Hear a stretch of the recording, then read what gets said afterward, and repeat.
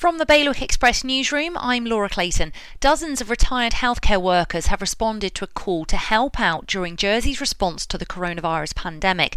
Nurses, doctors, dentists, pathology staff, support workers and others are all needed back on the front line temporarily.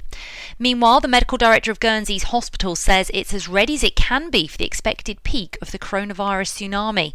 A number of changes have been made at the PEH, including creating another ICU ward where the day patient unit was, so more critically ill patients can be helped. An epic week-long challenge has been launched to keep everyone active during the lockdown. The enthusiastic pair behind previous epic events are hoping people in Guernsey and beyond will join in with 30 minutes of exercise a day over the next week to keep our physical and mental well-being in check.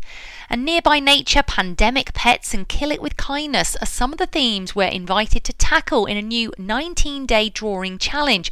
Launched today, Art House Jersey's project aims to get everyone's creative juices flowing during lockdown. To read the full stories, head to bailiwickexpress.com. Your weather now and some sunny spells over the next few days, possibly a couple of showers later in the week too. A high of 12 degrees Celsius. Bailiwick Radio News, sponsored by iQ. iQ, the Channel Islands' only official Apple premium reseller. See their full range of Mac notebooks and desktops. iQ, your local Apple expert. Liberty Wharf, Jersey and High Street, Guernsey.